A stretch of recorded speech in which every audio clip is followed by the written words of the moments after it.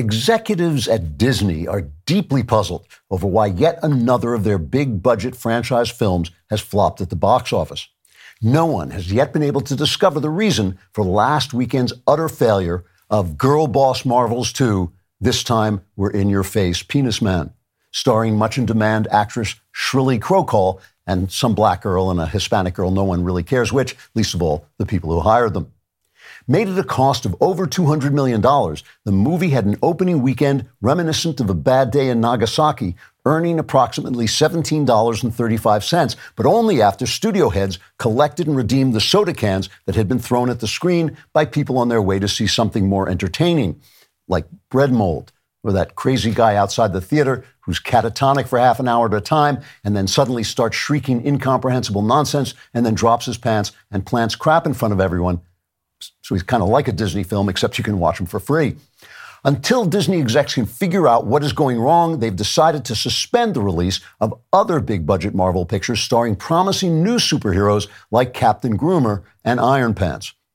Even a live-action remake of a beloved cartoon classic, Snow Brown and the Seven Ambiguously Handicapped and Excluded Persons of Color, originally scheduled for Christmas release, was sent back into production after the star, Rachel Harridan, gave a promotional interview that was not as well received as the studio had hoped.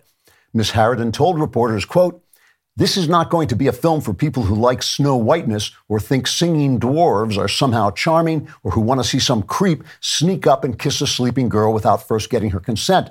If that's your idea of fun, we're going to shove this remake down your throat until you choke on it, and if you're not willing to pay $20 a ticket for that experience, we will publicly call you out for your bigotry," unquote.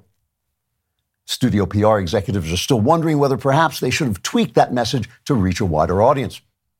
In an interview with showbiz trade paper Variety, the formerly male Disney studio head, now identifying as Melissa Wingwang, whose pronouns are Z, Zer, Splorg, and would you like to see my puppy, little boy, told reporters, quote, "We simply can't understand why these movies aren't working.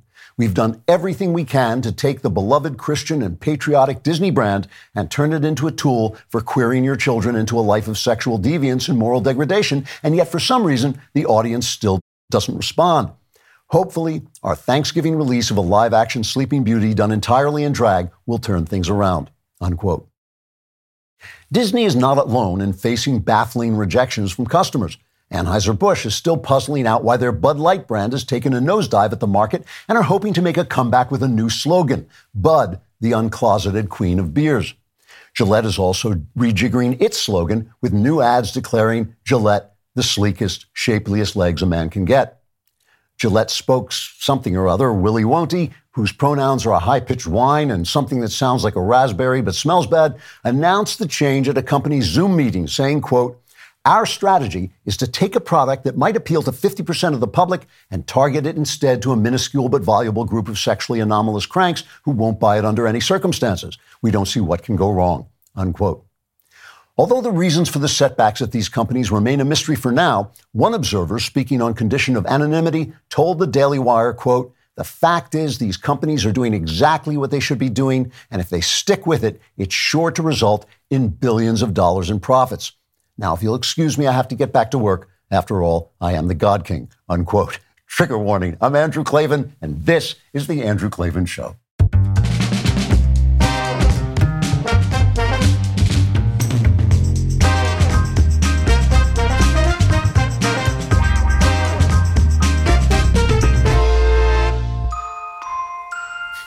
All right, we are back laughing our way through the fall of the Republic. This is our last show before Thanksgiving. I am thankful for all of you who bought House of Love and Death and put it on the bestseller list.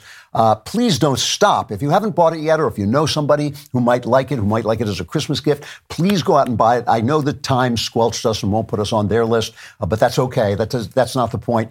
Listen, I'm always torn about this because as I keep saying, I'm not a conservative who writes novels. I'm a novelist who happens to have a worldview that you understand. And I'm very good at this. I'm telling you to buy it because I think you're really going to love it, because I don't think there's anything else out there like it. And you will see why it's so different than the usual stuff you're being fed.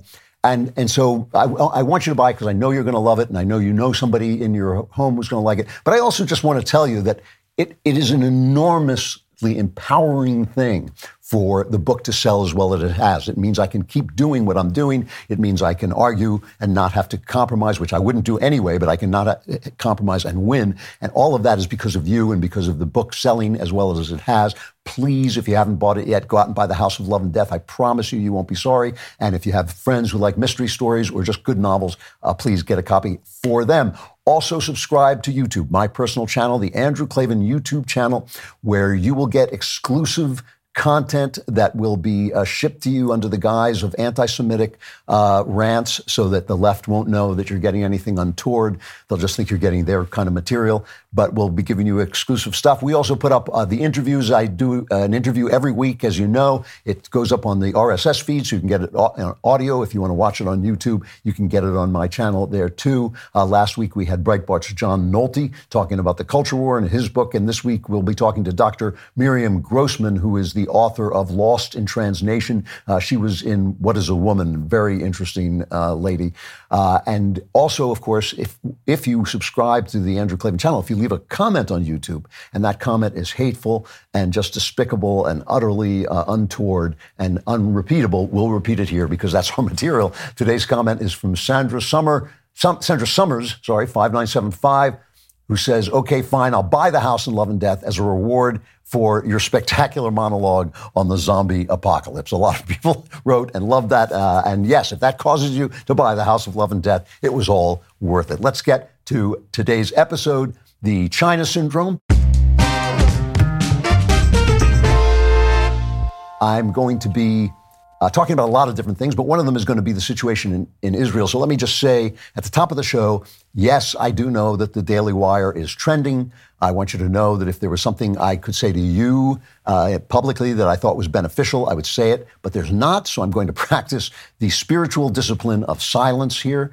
And this will be beneficial to you because it will really help you at Thanksgiving dinner with your family to understand the spiritual discipline of silence, to understand that not everything requires your input, and sometimes your brilliant insights are just exactly what no one needs to hear. That's going to improve your relations with your family and give you a much better Thanksgiving. So let's get to chapter 1, words, words, words. You know, little things can make a big difference when you sponsor an ultrasound at preborn. Your gift, no matter how small, makes a difference in a big way. Who will this baby become? What life will this baby live? And what about the mother? A small donation of just $28 gives a mother the opportunity to meet her child through ultrasound, which could help double a baby's chance at life. All you have to do is take a few minutes today to make a life-saving donation. Preborn will take it from there. Their network of clinics rescues 200 babies every day. Get involved today by dialing pound 250 and say the keyword baby. That's pound 250 baby. And go to preborn.com/Andrew. That's preborn.com/Andrew.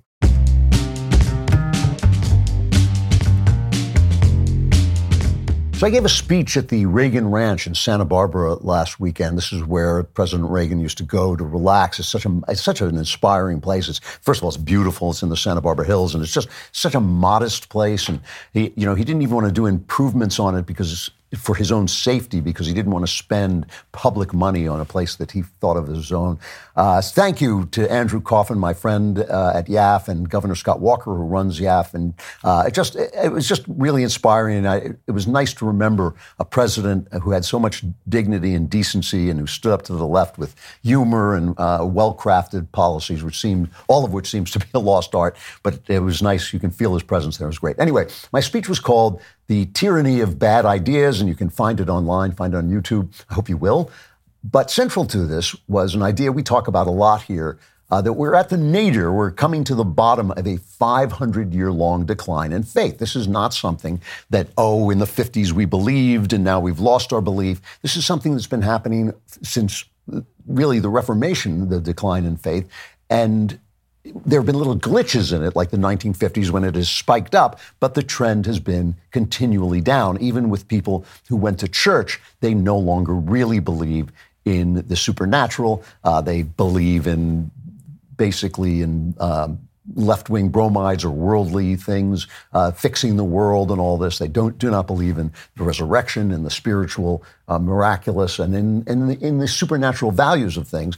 And they don't believe in an immaterial but ever-present God in whose image we are made. And there's reasons for this. I mean, it's not like people are mean or bad. I mean, people are bad, of course, but that's not why they lost their faith. They lost their faith because, in part, of the scientific and industrial and technological revolutions that give them an emotional feeling that the Bible isn't true, that the Bible has been disproved, or somehow our idea of God has been disproved by all these new discoveries that make it seem like, well, life just doesn't work the way that the people in the Bible thought it did, which is no doubt true. The people in the Bible lived a long time ago. They didn't know some of the stuff they know. But in fact, science has disproved nothing whatsoever about the Bible. All it has done is given us a different language for understanding the world than the Bible uses. So it's like reading the Bible is like reading Shakespeare. Every word that Shakespeare wrote is still true today and relevant today, but his language is old. It seems archaic, and it seems a different world that he's talking about, even though it's the same human nature. So just for instance, to say that someone has a demon inside him and to say he's mentally ill can both be true in different ways and give us partial understanding. Each one give us partial understanding, but when we hold them both in our head, we get a fuller idea of what is happening. Now, there's a reason that there are many reasons that faith in God is important, but it's not. It is not so we can condemn other people. It's not so we can tell people, what kind of sex to have or anything like that, although you may feel like doing that and you may feel that's at the heart of your religion, but that's not what the loss of faith strips from us. And it's certainly not because people go to church and feel they should be good and bad, good little boys and girls, or else they'll go to hell. I think a lot of conservatives think that faith is good because it's useful. That's not why I think it's useful. I think people should believe in God for exactly the same reason I think people should believe in gravity. You can't see it, but if you live in the faith that it is there, your life will go much better because it is there. And that's exactly the way I feel about God. You can't live in reality without understanding God because there is a God.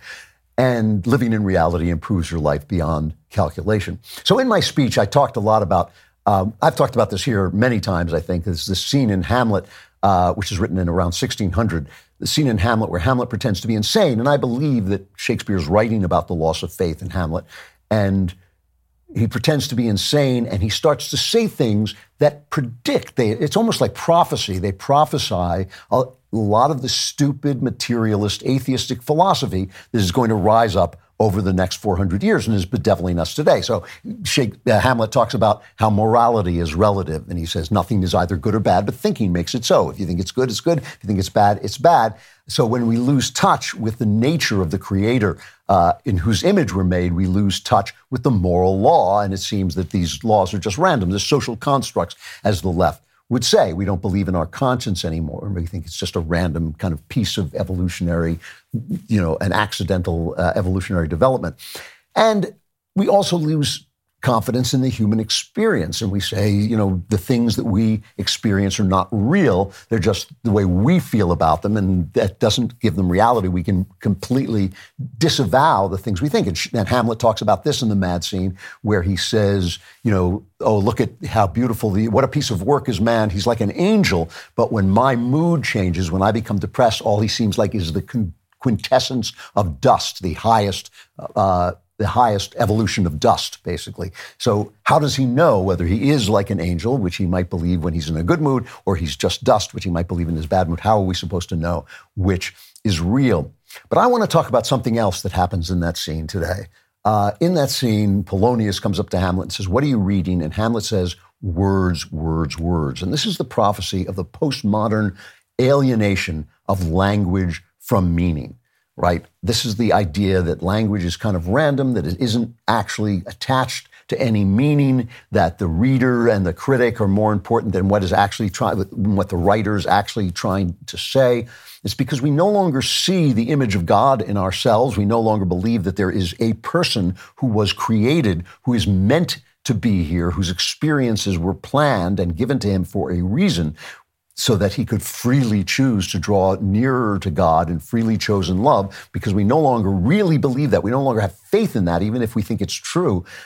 We no longer understand that our words express something that is real, that is coming out of an actual human experience that is meant to be there, that is a created experience.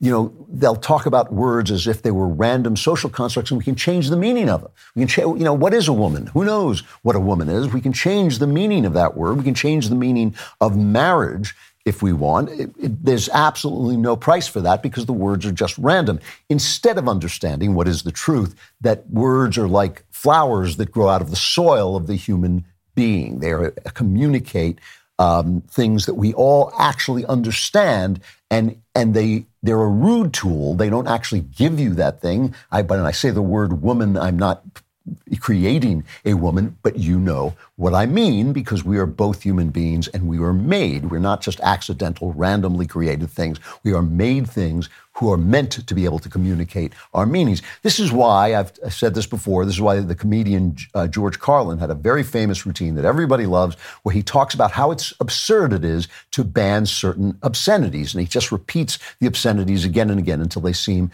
to mean nothing. It's a very funny routine, but it's totally wrong. If I can say the word oak tree and you know exactly what I'm talking about, I'm not talking about a pine, I'm not talking about an elm, I'm talking about an oak tree, you can understand what I'm saying, because we have a meaning that comes out of our experience of an oak tree.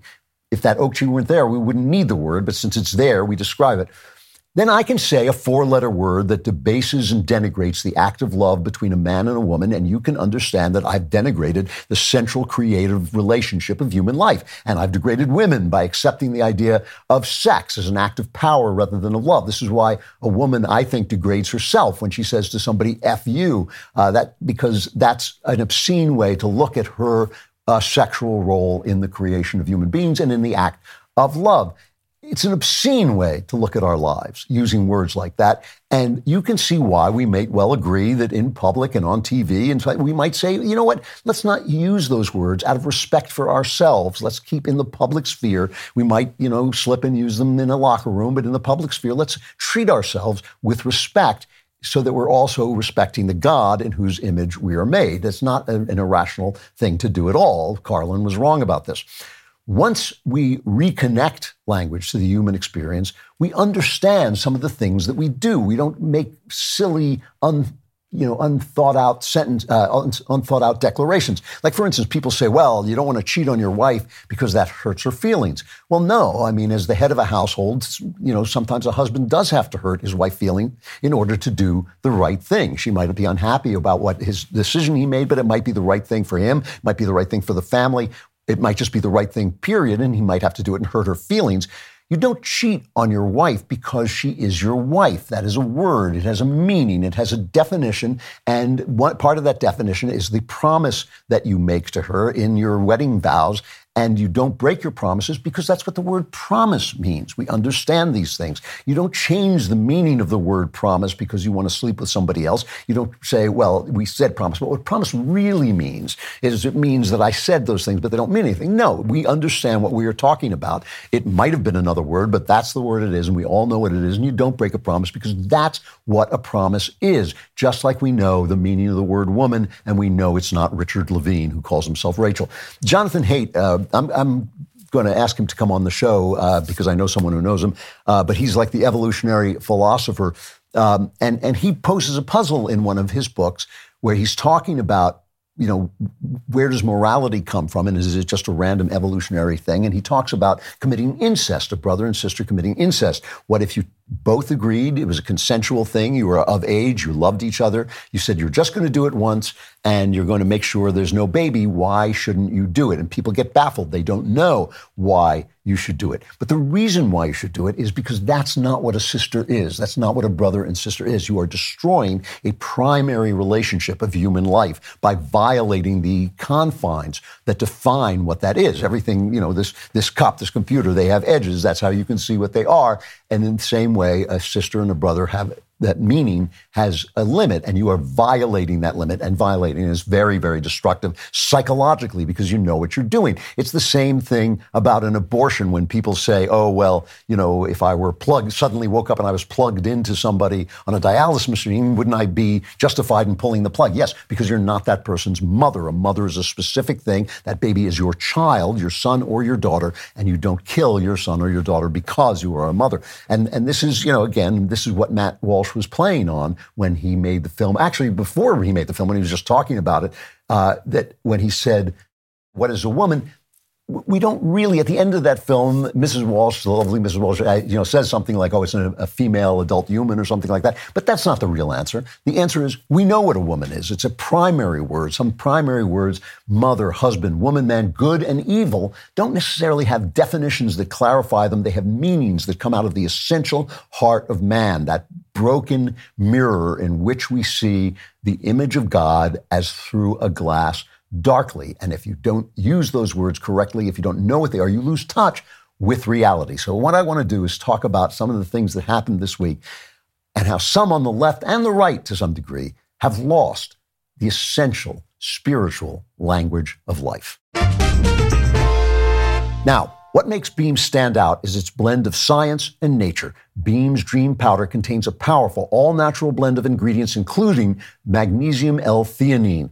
It's not just your run-of-the-mill sleep aid. It's a concoction carefully crafted to help you slip into the sweet embrace of rest without the grogginess that often accompanies other sleep remedies. Sleep is the foundation of our mental and physical health and performance. Just look at me. I never sleep. This is what you don't want to be like this. You must have a consistent nighttime routine to function at your best. And today, my listeners get a special discount on Beam's Dream Powder, their best-selling hot cocoa for sleep with no added sugar. Now available in delicious flavors like cinnamon cocoa, chocolate peanut butter, and mint chip. Better sleep has never tasted better. Just mix Beam Dream into hot water or milk, stir or froth, and enjoy before bedtime. So if you find yourself battling the bedtime blues, give it a shot. Your weary self will thank you, and you'll wake up ready to tackle whatever challenges the day may throw your way. Try Beam's best-selling Dream Powder and take advantage of their biggest sale of the year. Get up to 50% off for a limited time when you go to shopbeam.com/Klavan. The discount is auto-applied at checkout. No code is necessary. That's shopbeam.com/Klavan for up to 50% off. I know what you're asking. You're asking, how do you spell shop?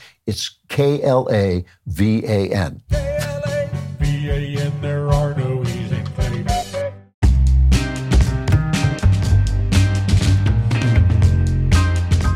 Chapter 2, Jews in the News. There was a huge demonstration, pro-Israel demonstration of Jews in Washington, D.C.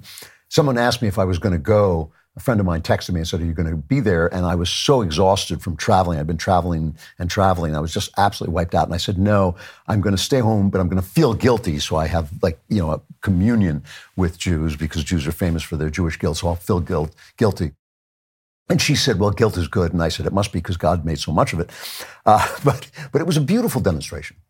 They're saying it may have been as many as 300,000 people. Huge. And of course, the press underplayed it, but it was wonderful. It was wonderful to see, I have to say this, it was wonderful to see Hakeem Jeffries and Mike Johnson standing together, Chuck Schumer and right-wingers standing together, because in the same way that evil doesn't care about left or right, the left is embroiled in an evil ideology, wokeness, but that's because they have all the power. They have all the cultural power. And when you get the power, the evil is very tempting. If we had all the power, if we ran the media, and the conservatives have run the media, then most of the evil would be coming from us, but it's coming from them because they have the power. But the peacefulness of the rally, the patriotism, the moral clarity of people speaking very clearly about what was right and what was wrong. Well, let's listen to Hakeem Jeffries. This is kind of a historic occasion on which he actually says things I agree with.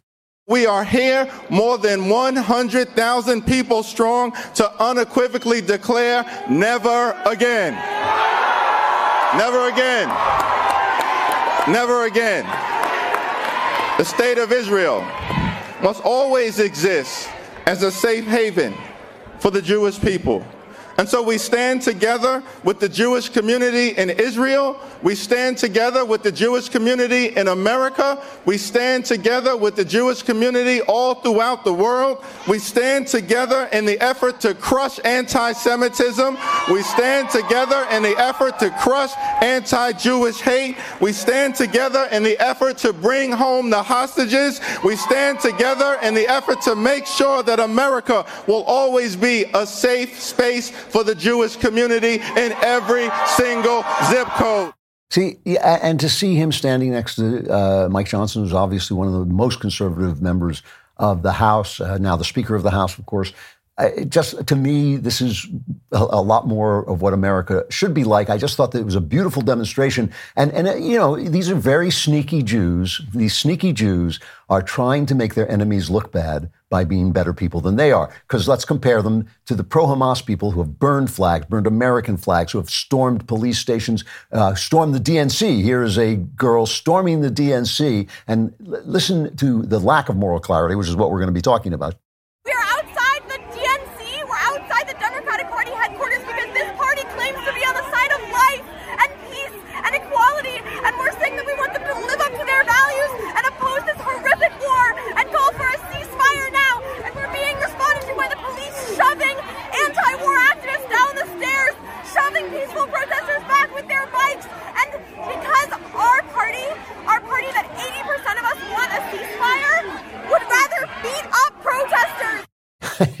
Do all leftist women think that if they scream vague generalities, vague moral generalities, and gesticulate that sound profound or something like that? I feel so bad for leftist men. I mean, that's what I woke up to in the morning? Man, I would come in here with a bullet in my head one day. But you know, listen to this guy in London. Listen to the clarity of this guy in London.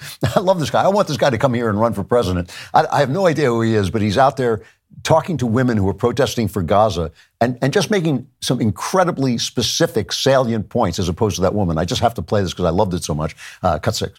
These women here, go to Gaza. You want to go talk in Gaza? These women, they can't talk in Gaza.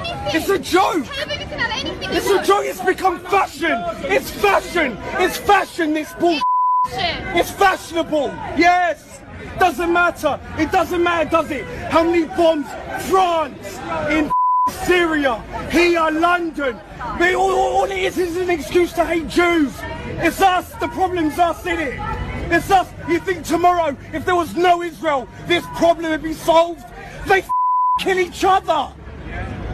What, genocide? We're the worst at committing genocide. The population has tripled in the last 10 years.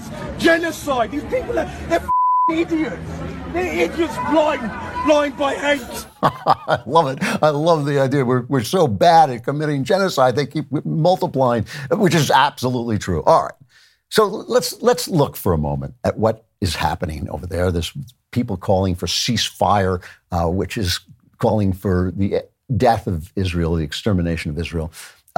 Now, the thing is, Hamas, we had a ceasefire. Hamas violated the ceasefire, started a war with Israel, committing absolute mind-boggling atrocities, knowing that idiots like that pro-Hamas woman would accept their narrative that somehow there's some sophisticated, complex moral equivalence between Hamas and Israel. You know, somebody, you know, and children died here, and, you know, children will die there, and this number of people died here, and this number of people died here. Someone asked me online, if a terrorist is hiding behind two children, do you kill the children to get to the terrorist? Well, that's not the equation. The equation is this: the terrorist, if he lives, will kill 50 or 100 children. We know this because he already has, and we know he'll kill more. So that's the equation you're looking at. That's why you're at war to begin with. They will kill hundreds more children if they live. So the two children that they are hiding behind, and they are hiding behind civilians, the two children you have, because you're decent Israeli people, you have to do everything you can to save those children and keep from harming them, and you have to make sure that terrorist dies. He is evil. He will kill many, many more children if he gets away. You have to make sure he dies. The nature of things is obvious to us. So if you've ever been to Israel, if you've ever spoken to the Israelis, they live in a democratic state. They live in a place where women have rights. They live in a place where Muslims and Christians go without being persecuted, where they have rights, where they can worship as they want. When it's time for the prayers, the Muslim prayers, people on the street, taxi drivers throw their mats down and start praying on the street. No one bothers them. Nothing like that happens. Muslims have served in the highest levels of the Israeli government. So you know, and we also know that the people in Hamas, something like 70% of the people in Gaza support the people of Hamas who incinerate babies, who rape women to death, who desecrate their bodies in Gaza while nobody does anything about it, who brag about these horrific things they do. We know the nature of these things, and yet the BBC was capable of looking at a Reuters report and making the following report about it. We are hearing from Reuters that is reporting that Israel, it says its forces are carrying out an operation against Hamas in Gaza's Al-Shifa hospital, and they are targeting people, including medical teams as well as Arab speakers. They are also saying that Israel is calling on all Hamas operatives in the hospital to surrender at this point. They're killing. Now, they apologized for this, and they said, oh, we misread it. But how do you unless you're, like the guy said, you're blinded by hate, how do you misread that? How do you not know that the Israelis don't do that? They do everything to not do that. If you visit Israel, when you open the papers and read the editorials, you can't believe the level of ethical thinking. I wish the New York Times, I wish the Wall Street Journal had the kind of ethical thinking that you get in an Israeli newspaper. It was so ridiculous that a satire show in Israel that I can't pronounce the name of it, but it's their big satire show, did an imitation of the BBC. Here it is. Good evening from London. 39 days after Hamas freedom fighters peacefully attacked Israel, we have now an exclusive interview with its leader, Yahya Sinwar. Yes, good evening, Rachel.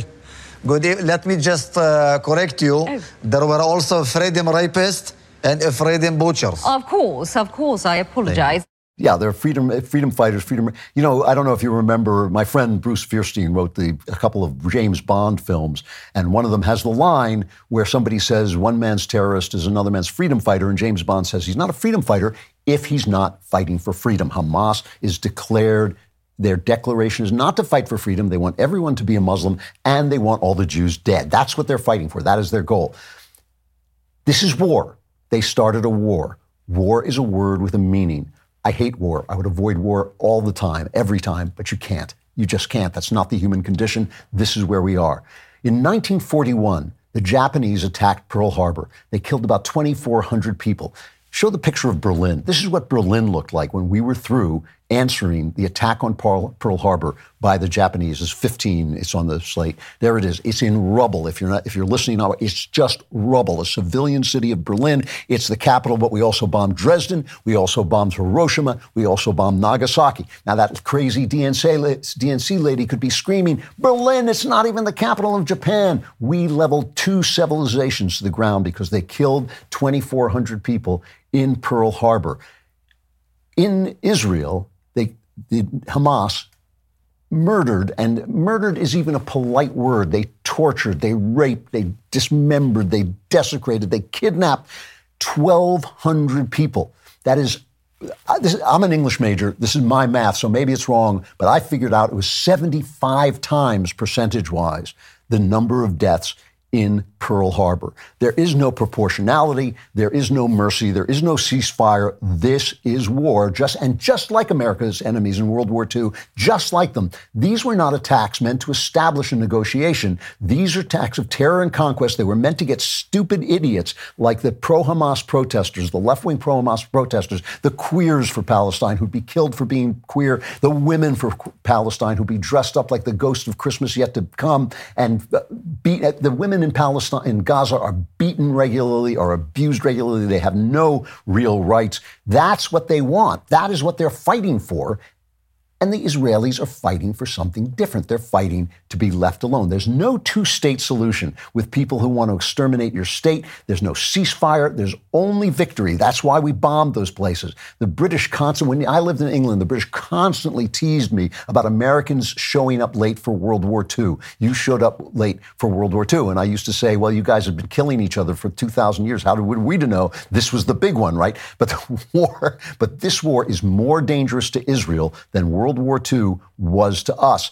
Hitler only wanted to enslave us. These people want to exterminate this country. They have to be killed. There is no moral complexity about this. There is no moral complexity. And I want to say to all the people, by the way, I don't want to deal with anything that's happening at the Daily Wire, but I want to say to all people who write to me with anti-Semitic remarks about Ben Shapiro and who suggest that Ben Shapiro can buy my opinion or buy Matt Walsh's opinion or buy Michael Knowles' opinion or would try. I want to just say to you with all charity and all due respect, get bent. You are ignorant fools. You do not know how this place operates. If you were half the man Ben is, you could climb out from under the rock you live under and look at the light of day, but don't do it now. You would just embarrass yourselves. This is war. That's what the word war means.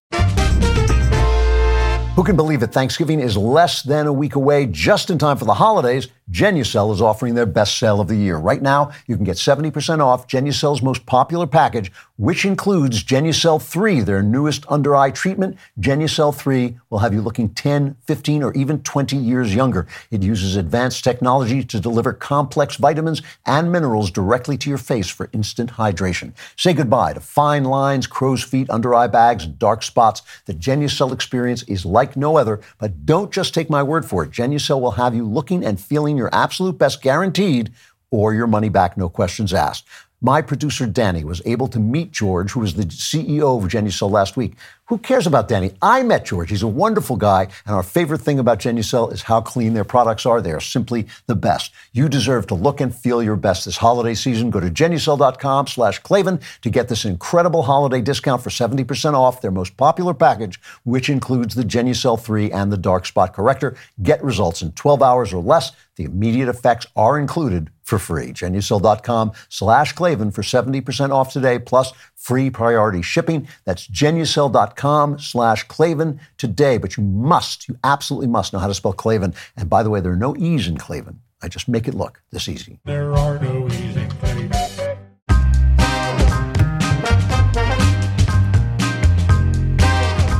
Chapter 3, Chinatown, Chinaland. Another word whose meaning we should remember is the word man, meaning mankind, meaning men and women. Because that in order to understand what one should do in any given situation, one has to understand what something is for, as C.S. Lewis would say. We have to understand what a man is, what a person is, and what a person is for. Now, because I believe that this is a war, and I think that Israel, just to put it as bluntly, I don't want to confuse Barack Obama by being too simple. I know he's a complex, deep, nuanced guy. Israel are the good guys. Hamas are the bad guys, okay? I'm rooting for Israel. That doesn't mean it's our war. That doesn't mean that you can't have different ideas about how America should react in that situation. As I said before, I'm not America first. I'm America only. This is the only country whose welfare concerns me. This is my country. I love it like my mother. It is my mother country. And this is, what I think about. So I can understand somebody saying, well, yeah, I'm rooting for Israel, but we shouldn't be involved. My feeling about this is it's not our war, but it is our friends' war. And we don't have that many friends. We don't have that many real friends. And Israel is a good friend. And people say, well, Israel spied on us or they did this or that. Israel is its own country. It's out for its own good. Britain spies on us. We spy on them. We spy on Israel. This is part of the reality of the human community. But still, it's our friend, and we should help them. We should basically make sure that they don't get mobbed. We should make sure that they don't get overrun. We should make sure that Iran doesn't come after them, and all those things while they do what they have to do. But no, do I think we should be over there fighting? No, I do not. I don't think so. Foreign policy is really interesting because foreign policy is a matter of words. And a lot of times, politicians, for good reasons, oddly enough, can't say what they mean. Because foreign policy is not a clean business. Sometimes we have to do some bad things or even some questionable things to do what is good, to do what is best. So we're sometimes not talking about the words we the real words that describe the situation. And this is a problem in commentary, too. I listen to a lot of commentary about foreign policy, and I think these people don't know what we're talking about. Ukraine, just a good example. I'm going a little bit of a tangent, but it's actually important. We didn't go into Ukraine for the Ukrainians. We do not care about the Ukrainians. You know, all those people who put up the flags and the Ukrainian flags, they couldn't find Ukraine on a map. We are not there because the decent, lovely, freedom-loving people of Ukraine, it's a corrupt country. You know, what did they just cancel the next election? These are not our pals. We went in because it served American interests, which are the interests of the good guys, because we are the good guys. It served American interests to humiliate and weaken Vladimir Putin. And I actually approve of that. He is an evil person. He is a bully, and he's a tyrant. And he is teaming up with China to take over the world. That's one of the things that China and Iran to take over the world. And the reason Chinese President Xi Jinping is suddenly visiting us, partly it's because his economy is tanking, but partly he realizes that his partner, Vladimir Putin, has been utterly humiliated and utterly exposed as a paper tiger. And I think that actually was worth the money. Now, Ukraine's not going to win this war, right? The politicians can't come out and say, hooray, what we have to do, wave your Ukrainian flags, we're going to send, arms to Ukraine to humiliate Putin, and when we're done, we'll stab the Ukrainians in the back and withdraw our support because screw them. But that's really what they're doing and what they are going to do. I'm sure they are on the phone with them now saying, guess what, you're about to be fighting with sticks, so you might want to make a deal with Putin because we've already accomplished our mission. This is the one thing I think the Biden administration has done where they were probably right. But they don't say it. They don't come out and say, we have to humiliate Putin, make Xi Jinping a little worried about his partner there so he doesn't go into Taiwan necessarily. Those are good foreign policy goals, but nobody says it. The problem we have in our culture, though, is that we don't trust our leaders because they're untrustworthy. They lie to us. And when they lie to us about the little things, we can't excuse them for lying about things like Ukraine. I understand that they lie. I understand that people will not wave the flag and say, yes, let's go, fight if they come out and say, yeah, we're going to humiliate Putin and then we're going to screw the Ukrainians, because that is what we're going to do. It's exactly what we're going to do. And it's what we should do. It's the right thing to do. It actually helps the world. It's the right thing for the world situation. But we don't trust our leaders because they suck. They suck, and they treat us badly, and they hate us, and they hate America. And they hate America because they no longer understand what the word man means. Let me show you this. Xi Jinping comes to America, arrives in San Francisco, where there's a big Chinatown, and I guess he wanted to see what cashew chicken tasted like.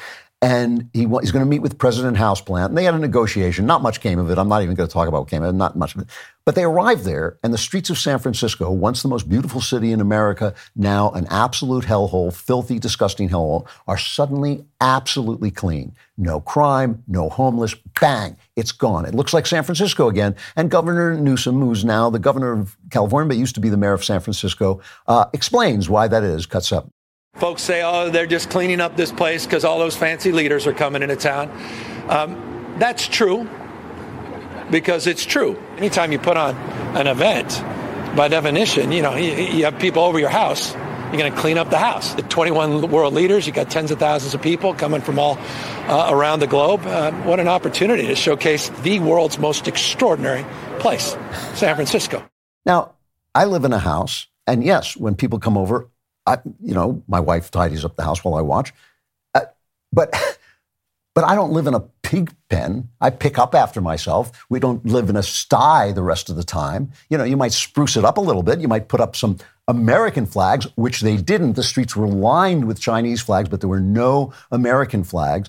They respect this tyrant, Xi Jinping, and that's what he is, a dictator. They respect him. But they don't respect the people they govern. They don't even know what the word govern means. They don't know what govern means. The govern is to make sure things are working, to make sure the city is working. What the hell does he mean you spruce up for visitors? Yeah, you spruce up for visitors, but you don't live in a pigsty in the meantime. He doesn't understand what he means, and they hate us. They really do. They just despise us because they no longer know what the word man means and what the founders of this country, the most brilliant political minds that ever existed, what they were trying to do and why they were trying to do it, okay? If you look at these streets and you see these Chinese flags and you see zero American flags out there, and you think like, aren't they proud? Shouldn't they be showing Xi Jinping how proud they are? I mean, they're trying to talk this guy out. The guy saw us, run like dogs out of Afghanistan. He's got to be thinking, he's meeting Joe Biden, so he's got to be thinking, oh, this man is actually dead. I can go into Taiwan. Nobody's going to stop me. Don't they want to show some pride, some glory? No, they don't. In fact, when Senile Joe reiterated his opinion that Xi is a dictator, he said he was a dictator, so the press asked, I love this. If you can't watch this, go find it online. Just put in Anthony Blinken and Xi Jinping or whatever. He's asked the question, is he a dictator? And this is what Joe Biden says. Mr. President, after today, would you still refer to President Xi as a dictator? This is a term that you used earlier this year. Well, look, he is. I mean, he's a dictator in the sense that he is the guy who runs a country that is a communist country that is based on a form of government totally different than ours. So when he says, yeah, he is a dictator. Yeah, that's what he is, because he's too senile to lie. Blinken just looks like he's been punched in the gut. He's thinking, what am I going to do? Please get me a president who knows how to lie. The problem with these guys is not that they're, looking weak to China. It's that they are China. They actually respect Xi Jinping and what he's doing more than they respect us. Here is a Daily Wire exclusive story from Spencer Lindquist. Leaked NSA doc reveals massive woke glossary pushing critical race theory, gender ideology at Intel agency. Okay, this is the National Security Agency, which is responsible for monitoring threats, both foreign and domestic, for the U.S. military, assumed a new responsibility under the Biden administration, creating a massive glossary of woke terms for employees, ranging from anti-racist to the gender-neutral pronouns Z and Zer. So they're teaching our spies this stuff. The agency, which has been sharply criticized for its mass surveillance operations on American citizens, goes beyond openly endorsing the extreme tenets of critical race theory with its glossary. It pushes queer theory as an approach that critically deconstructs and challenges binaries such as male and female or heterosexual and homosexual. Now, in China, they have this social credit system where if you don't love the Communist Party, you do anything that embarrasses the Communist Party, it's hard to get your kids into school, it's hard to earn a living, it's hard to have a job. They're monitoring you all the time. And now they have our spy agency learning all this woke technology and this woke terminology and this woke ideology. And what do you think they're going to be doing? We already know they're spying on us. We already know that they are collecting data on us. So basically, they are not looking at us and thinking, oh, this is a person who should be free, who should think what he thinks and have his own opinions. They are beginning to think, no, these are people who need to be told what to think, and they're going to think what we tell them, and it's not going to be anything that resembles human life, because there only are two sexes. There are two sexes and you can't change them. There's a man and there's a woman. That's all there is. There is no science. There is no science that says anything else, and lying about it and censoring us on YouTube isn't going to change it one little bit. Okay, that's the truth. So they want us to lie, and they want to force us to lie. And if you don't think that's true, listen to Kathy Hochul, the governor of New York. She's got a new plan for social media. We're very focused on the data we're collecting from surveillance efforts. We have launched an effort to be able to counter some of the negativity and reach out to people when we see hate speech being spoken about on online platforms. Our social media analysis unit has ramped up its monitoring of sites to catch incitement to violence, direct threats to others. Well, incitement to violence and direct threats to others are actually against the law. But hate speech, which is what I just said, that a man can't become a woman and a woman can't become a man, which is just the truth, that's going to be, of course, we know that's going to be hate speech too, because they already do that in England. The police show up. It's very intimidating. The police show up and ask you what you meant. Now, hopefully, this is going to be struck down by the First Amendment. But Nikki Haley was talking like this too. Well, let's just hear what she said on Fox. When I get into office, the first thing we have to do, social media accounts, social media companies, they have to show America their algorithms. Let us see why they're pushing what they're pushing. The second thing is every person on social media should be verified by their name. That's, first of all, it's a national security threat. When you do that, all of a sudden people have to stand by what they say, and it gets rid of the Russian bots, the Iranian bots, and the Chinese bots. And then you're going to get some civility. Now, just to be accurate, she later walked it back and said she was only talking about foreign people. This is why Nikki Haley isn't going to win anything. I don't care how hard they try to make her think. She's not going anywhere. If she wins the nomination, she might even lose. I'm not sure anybody can lose against Biden if he's the guy. Anyway, that's the future. Right now, this is why I don't think she's going to win anything. The problem we have on social media is censorship of the government by people. The problem we have is not anonymous people. I'm not in big favor of being anonymous, but I understand some people are in much more danger than I am of losing their jobs, of losing their position, of being canceled, of being destroyed. I get it. I do understand it. You know, I wish we were all brave and took the hit, but that's easy for me to say. But the problem we have is the government censoring us, our speech on social media. You know, I'm going to talk in the member block about this thing about bin Laden, all the kids thinking that bin Laden's letter to America, which curses America, was a great idea. And everybody's saying, well, they saw this on TikTok. We got to do something about TikTok. We got to do something about social media. It's on TikTok. I thought, wait a minute. These kids wouldn't believe it if they hadn't learned it in school. The call is coming from inside the house. That's not our problem. Yes, TikTok is a problem. Yes, we should get rid of TikTok, but that's not our problem. Our problem is the ideology of our leaders, of our government, of our clerisy, teaching people that America is the bad guys, not putting out flags when the leader of our chief rival comes to visit. This is the problem. And if Nikki Haley doesn't see it, and if Kathy Hochul is an example of the problem, they are not the people we want to lead us. These people, these governors, have forgotten who they are, and they've forgotten who we are. We are free men and women. And this is a faith problem. This is a faith problem. If we lose the idea that we are free men and women comes from the idea that we're made in the image of God and that we have natural rights. Now, the philosopher Yuval Harari, who they love in Switzerland, you know, that World Economic Forum, they love Yuval Harari. He says it's just a fiction. Natural rights are a fiction. You can't. Where do you find them? You open up a person, you don't find any rights. He said that. If you cut a person open, he has no rights inside. Where do you find them?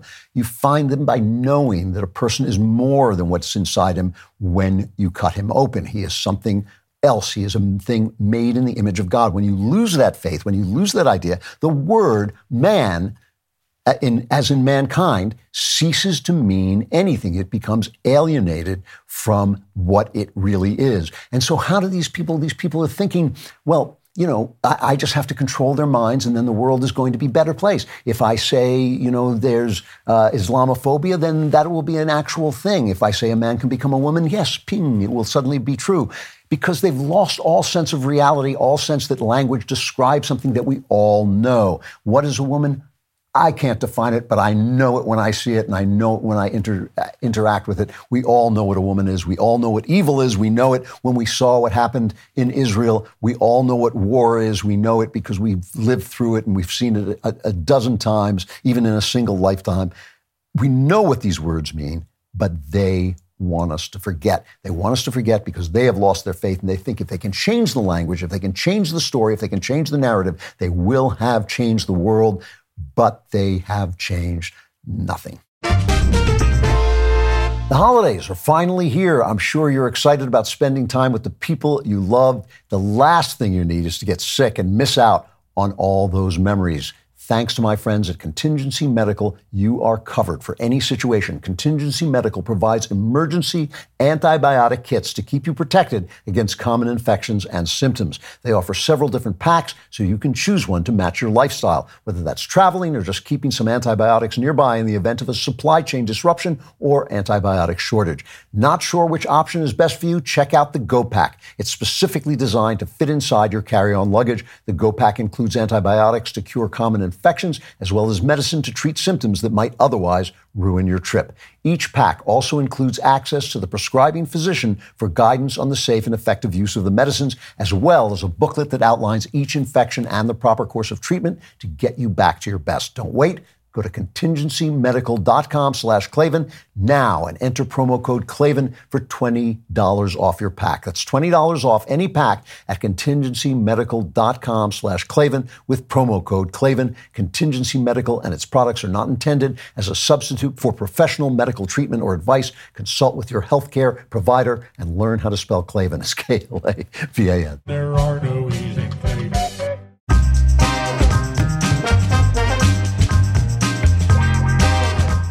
Final chapter, the great good news. So the situation is we've lost the meaning of important words. Most important, the meaning of what a man is, what mankind is, because we've lost our faith in God. And this has been happening for a long time. But that doesn't mean that it has to happen. It has to come to the conclusion where we lose our faith in God. That doesn't mean that the trajectory of the last 500 years is the only trajectory that man has. I don't believe this is a permanent thing. I think it's a phase that mankind had to go through. It had to pass through in order to become scientific, technological, and advanced. I think we wanted to learn these things. It's good that we learned these things. We should have thought better about them as we went along, but human beings don't do that. They made it seem like the Bible wasn't true. That's not true. They will now, as science moves on and gets away from this kind of clockwork universe that Newton gave us and gets into the real mystery of things, I believe that the Bible will start to make perfect sense again. I believe it already does, actually, if we know the science instead of the science that people are telling us. So before I send you off into the Klavanless Thanksgiving to give you something that to be thankful for, let me tell you what I think was actually the biggest news of the week. If you were reading a newspaper in ancient Rome, right, you're sitting in ancient Rome and you're turning, I guess the paper would be made of papyrus or whatever, stone or something like that. You're turning and you're reading about Caesar is doing this and the Gauls are doing that and the, illegal immigrants are coming in and there's shenanigans at in the empire. The most important thing that was happening, the execution of a carpenter preacher in Judea, would not be in the newspaper at all. It would be nothing. It would be an absolute blip. If it was there at all, it would be on page C17, a little box. You would not know the most important thing that was happening. The most important thing that happened last week got some press, but not much. And we should really recognize it. It's that Ayaan Hirsi Ali announced she had become a Christian. This is a major deal. It is a major deal. Now, as you may know, I've been predicting for years that there was going to be a revival of faith, and it was not going to be like revivals in the past that came up from the bottom, from the streets and from the preachers. It was going to come from the intellectual classes. If you don't know Ayaan Hirsi Ali, you should get to know her. She is a incredibly heroic woman. I've met her once. She's incredibly beautiful, courageous woman, a Somalian Muslim. She was mutilated as a young girl. She was inculcated into Islamism, into the Muslim Brotherhood.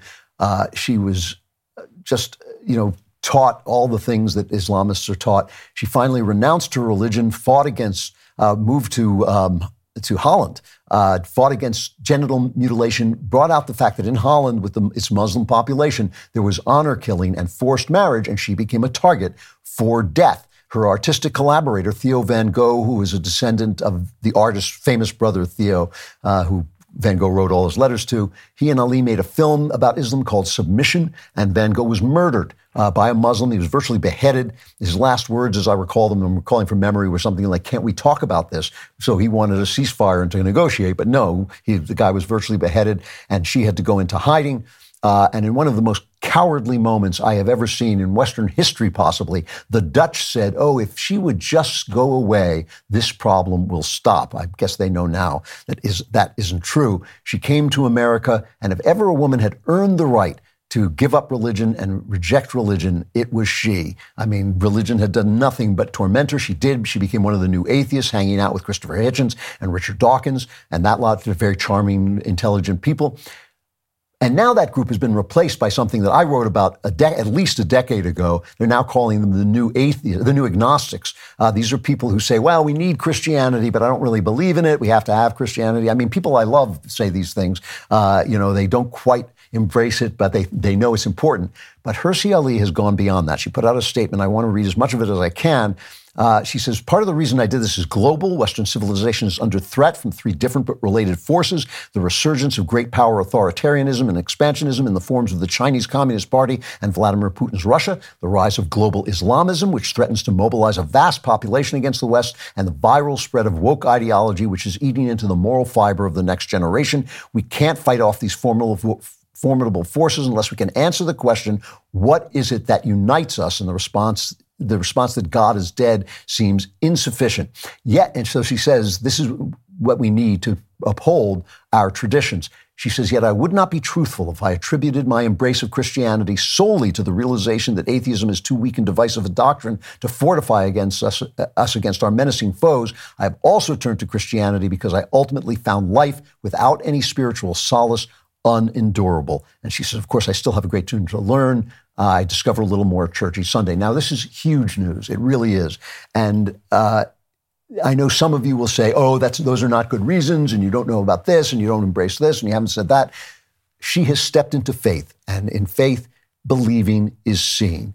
This is why faith is a virtue. This is why Genesis says that Abraham believed in God, and it was counted to him as righteousness. This is why the New Testament says that you are saved by faith in God. Our lives are acts of creation. When you look at a sunset, when you look at the clouds, when you look at your spouse, they exist the way you see them, and no one has ever seen them before and experienced them before the way you do. There's another way to see them, is just atoms, just energy floating around, all kinds of different things, but you see them, humans see them in a certain way because we are made a certain way by our Creator in His image. When you see them, they happen inside you. The sunset happens inside you. Your spouse occurs and lives inside you in your mind. That is what happens when you believe something. Believing is seeing. Believing is seeing. There's a reality out there, but it's uniquely experienced by you. And when you believe in it, it becomes part of you. And when you believe it, if it's wrong, if it's a false thing to believe, it will lead you step by step into darkness and misery. And the godless world, which is where we're living right now, is a false something, and it does lead us to this present darkness. But if Ayaan Hirsi Ali, who is so tormented and threatened in the name of God, can still find faith, then there's reason to believe that there is no darkness dark enough to hide the light. The light will come back. Have faith, rejoice evermore, and have a wonderful Thanksgiving. With next week being Thanksgiving, I wanted to show gratitude for some of the people on my team. Not Danny. Just skip over the Danny part. Lisa. Lisa books the best guests. Finn, who laughs at my jokes. It takes a team of people to... Oh, Danny's all right, too. It takes a team of people to make the show successful, just like it takes a solid team to make any business successful. So if you're hiring, you need ZipRecruiter to find the best people for your team. And right now, you can try it for free at ZipRecruiter.com/Klavan. ZipRecruiter uses smart technology to scan thousands of resumes to find the most qualified people for your job. ZipRecruiter lets the most qualified people for your job know they are a great match for it. It encourages them to apply. ZipRecruiter is trusted by millions. In fact, over 3.8 million businesses have come to ZipRecruiter for their hiring needs. See why so many business owners and hiring managers are thankful for ZipRecruiter. 4 out of 5 employers who post on ZipRecruiter get a quality candidate within the first day. I'd be super grateful if you could go to this exclusive web address right now to try ZipRecruiter for free, ZipRecruiter.com/Klavan. Again, that's ZipRecruiter.com/Klavan. You have to know how to spell Klavan. It's Klavan, because ZipRecruiter is the smartest way to hire.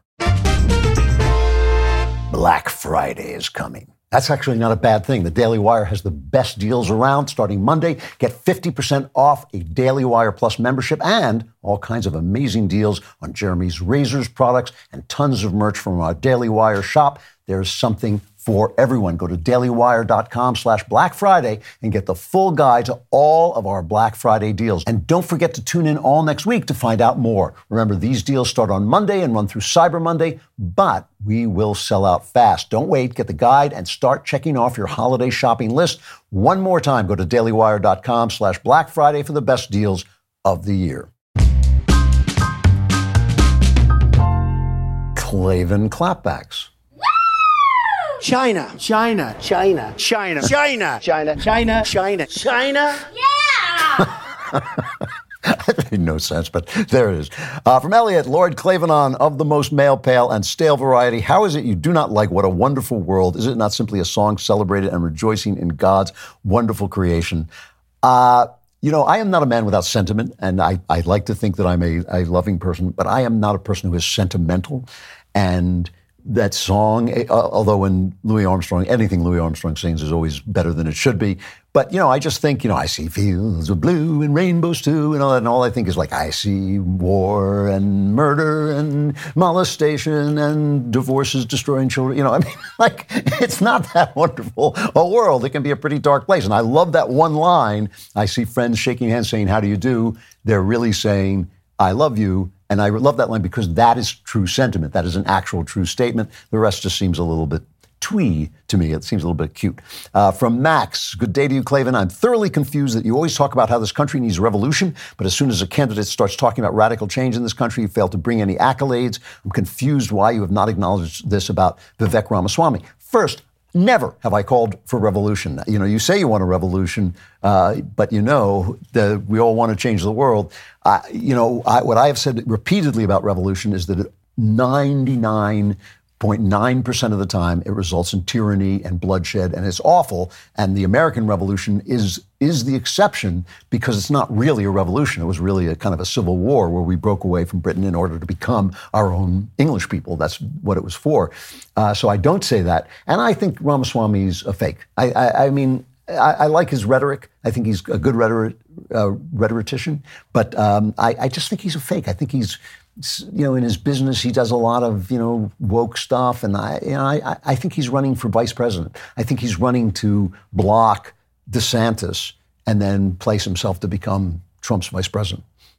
So I'm just not that impressed with him, except the way he speaks. And I've always praised him for the things that he said that I thought were good. From Stephen, dear Klavan, the Jenkinsiest of the Leroys.